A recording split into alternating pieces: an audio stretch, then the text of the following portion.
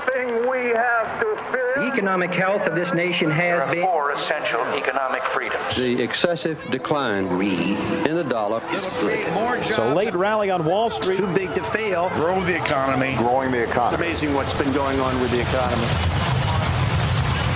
Welcome. This is Money Talks. Money Talks.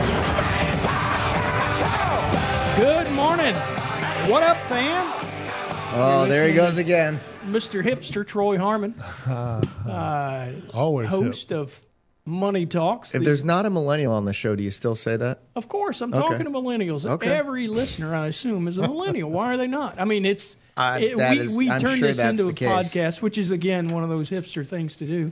You can get it on our website, hensler.com, HENSSLER.com. But fresh. Before I get too far into this, you're listening to the Atlanta's longest-running, most respected money show on the radio, Money Talks, and I'm here today with Nick Antonucci and Jim Crone. Nick has a couple of designations that will be beneficial in our discussion today. He's a CVA, which is Certified Valuation Analyst, which like yourself. I am too, a certificate of the Certified Valuation Analyst designation, and I also hold the Chartered Financial Analyst charter. Nick is a CEPA, which is a Certified Exit Planning Advisor as well. Jim Crone is our insurance kind of guy. He is, I tell you, he's a wealth of knowledge when it comes to things that I usually talk to him about from the investment side of the world. I know there's folks that are out there on the radio that are, and various other places that are selling an annuity as a financial plan. The reality is it might be a good tool to use for some cases, but quite often it's a tool that insurance people use as a huge way to pay themselves, and often if they're paying themselves at your expense, ouch. That's all I can say. It's not really a financial plan, but Jim holds a couple of designations all related to insurance, and I'm not even going to attempt. I know there's one that I'm just going to give him grief about because I always do. But Jim, what are your designations? First is CLU, and you like to say that I have a clue. You have a clue, yeah. A clue. And, I'll take that. that. He's the only man I know that has a clue. I'm sure there's others out there. It took me a little bit to get that designation, so I'll take it and run with it. There right? we go. And that stands for? Chartered Life Underwriter. Chartered Life Underwriter, okay. So, and then the other one is CFS, or Certified Fund Specialist. But I always say Certified Fund Specialist. This is a man with a clue who will show you multiple ways to have fun. And I can go with that, too. What more could you want? And when you're all done, if you have trouble sleeping, he'll talk to you about insurance. We'll finish it out. Yep. There we go. All right, so this week, let's talk a little about the financial markets. Another decent week. We're down 1 1/3%. It's kind of continued reaction to, in my opinion, last week's Fed minutes, right? Fed, yeah.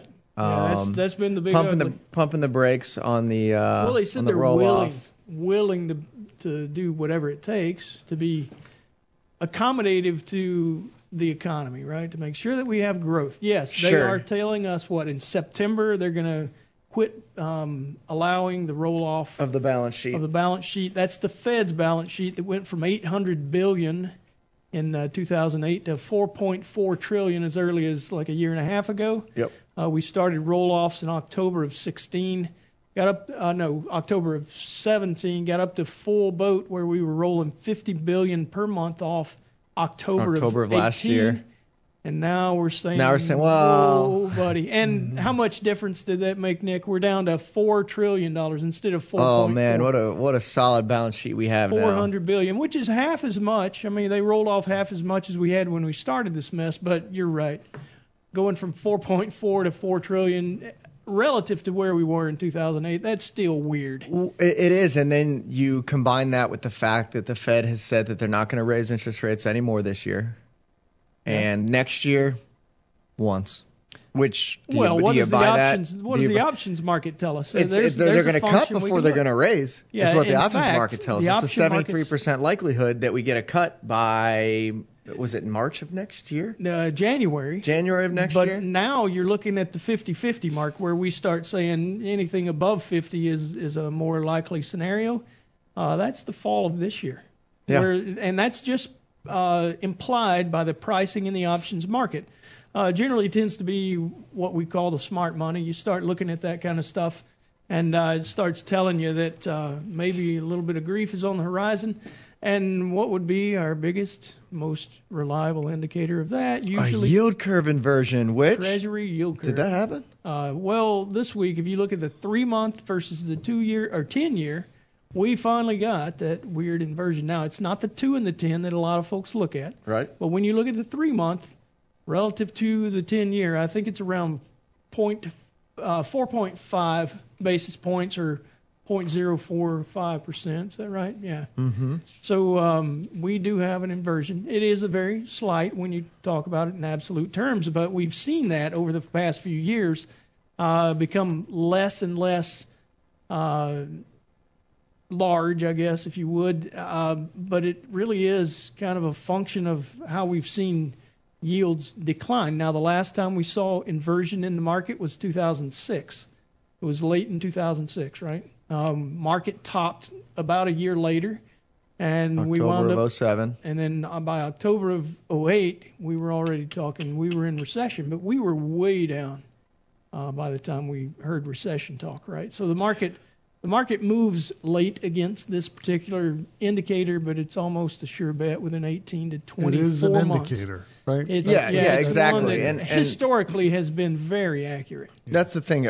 Just myself interacting with clients over the past week or so, the ones that are aware have even brought this up. How concerned are you guys with the yield curve inverting? And we are concerned. These are things that we watch on a daily basis, and we're taking actions to get more defensive in our portfolios, and that's a great time for you guys to do the same. Are we at the top of the market? Maybe not. As you said, Troy, it's 18 to 24 months before we really enter a recession. Right, an official recession, but by the time they declare it, the market has already fallen apart. Which is forward-looking, yeah. And now let's talk a little about some of the other economic indicators that we would use. One of them is employment situation. We did get an ugly number. Yeah, it was like 25,000. We're expecting a rebound. Next week we'll get the March number, expected to be 175,000. So a decent number, but yeah, you start to see these. Our expectation last time was 180,000, and we had 25,000 or 20,000, something like that. Yeah. And then you're also starting to see kind of an uptick in continuing jobless claims, which is what we tend to be more watchful of. Still have an unemployment rate of 3.8%, which is very low. Right. And I liken this to playing King of the Hill. Usually we would expect that full employment's about somewhere between 4.5% and 5%, right? Yep. We're well below that. So where do you go from here? Like when you're the king of the hill, there's one way to go, and it's down the hill. So we're sitting there watching closely those jobless claims just to see, what occurs next. But we're concerned. Wouldn't try to make any other noise about that. What we do know is, over long periods of time, we've seen how the equities market actually help you grow your wealth. Mm-hmm. But being mindful of business cycles is still something that we are absolutely into. We think it has great value. Lets you know when you might want to batten down the hatches, get a little more conservative in your portfolios, and still try to manage your investments as you go along. So. One of the others is valuation. Valuations are kind of skewed at the moment, we believe, because of price to earnings. Looks relatively tame. Yeah, that's it's a in reflection single digits, still a bit of a premium over long term. It's a reflection of buybacks. A lot of it, yeah. Because you look at price to sales and price to EBITDA, and they're way ugly relative to their long term. It paints averages. a very different picture for sure. Right. Yeah, we're in fact, if you look at those two measures, our valuation is akin to what we had in the tech bubble, where PE was 36, 37 at its peak.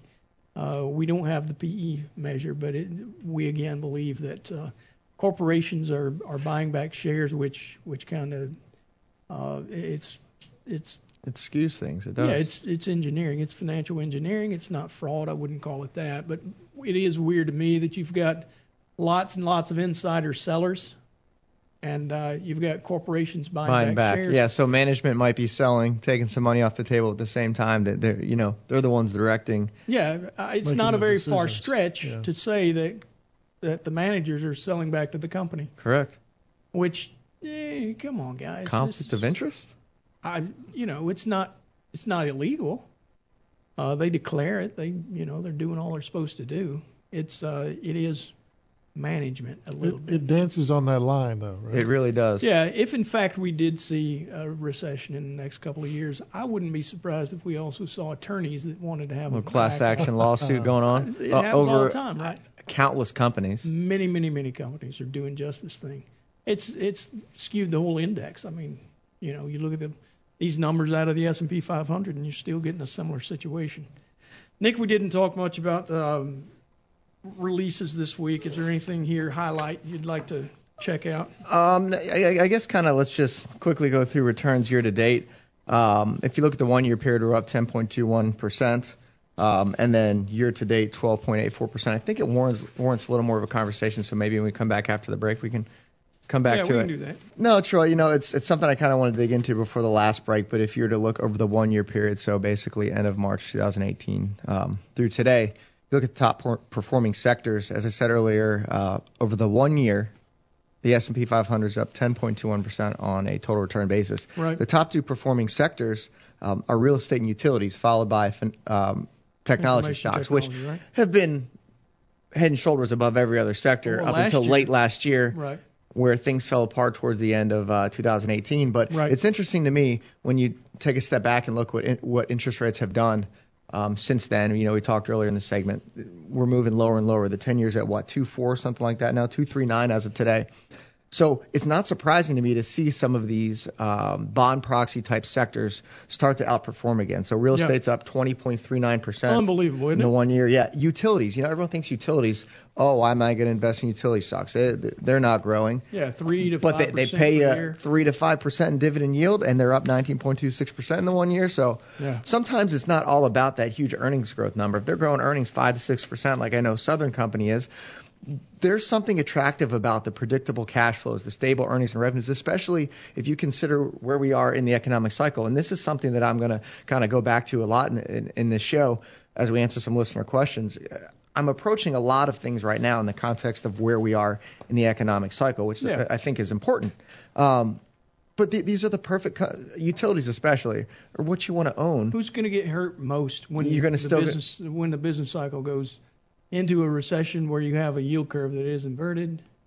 Financials generally? Yeah. Guess who's at the bottom over the past year? Financials. The one and only negative return out of any sector, 4%. Yeah, I mean, you just look at a lot of the cyclicals down there as you get further down the list of those top performing sectors in the 1 year period. Discretionaries are doing surprisingly well for a cyclical kind of stock. Even if you look more recently, consumer discretionary has done really well. We've seen a lot of high flyers surprise to the upside. Consumer staples, middle of the pack, something I still think it's been underloved. It has, very much so. That's exactly the way to put it. And it really for very minimal reason. I don't know why. I mean, if you're underweight consumer staples right now, I would say fix that.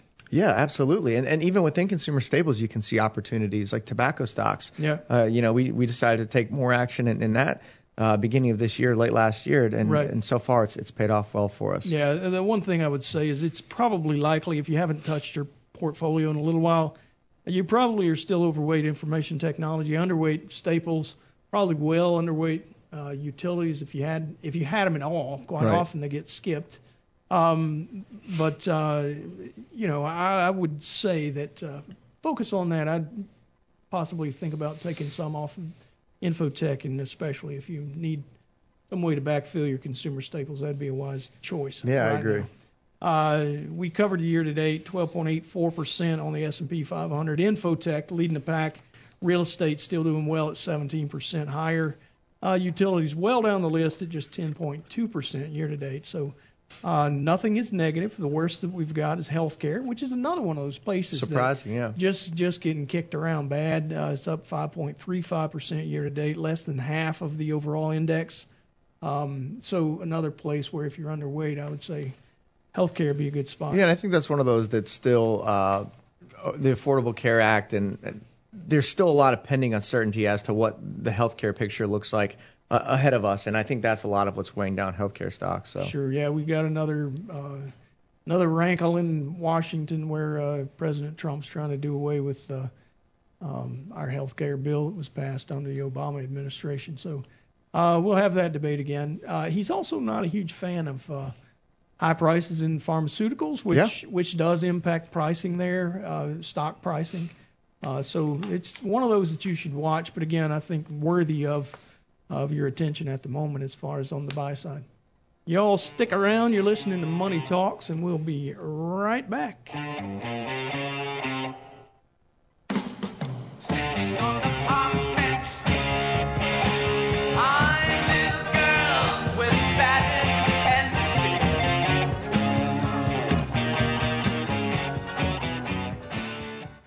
All material presented is compiled from sources believed to be reliable and current, but accuracy cannot be guaranteed. The contents are intended for general information purposes only. Information provided should not be the sole basis in making any decisions and is not intended to replace the advice of a qualified professional, such as a tax consultant, insurance advisor, or attorney. Although this material is designed to provide accurate and authoritative information with respect to the subject matter, it may not apply in all situations.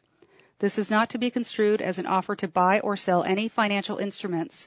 It is not our intention to state, indicate, or imply in any manner that current or past results are indicative of future profitability or expectations. Portfolio holdings discussed are subject to change. There is no guarantee that in the future these securities will be held in Hensler accounts. As with all investments, there are associated inherent risks. Please obtain and review all financial material carefully before investing. Hensler is not licensed to offer or sell insurance products. This overview is not to be construed as an offer to purchase any insurance products.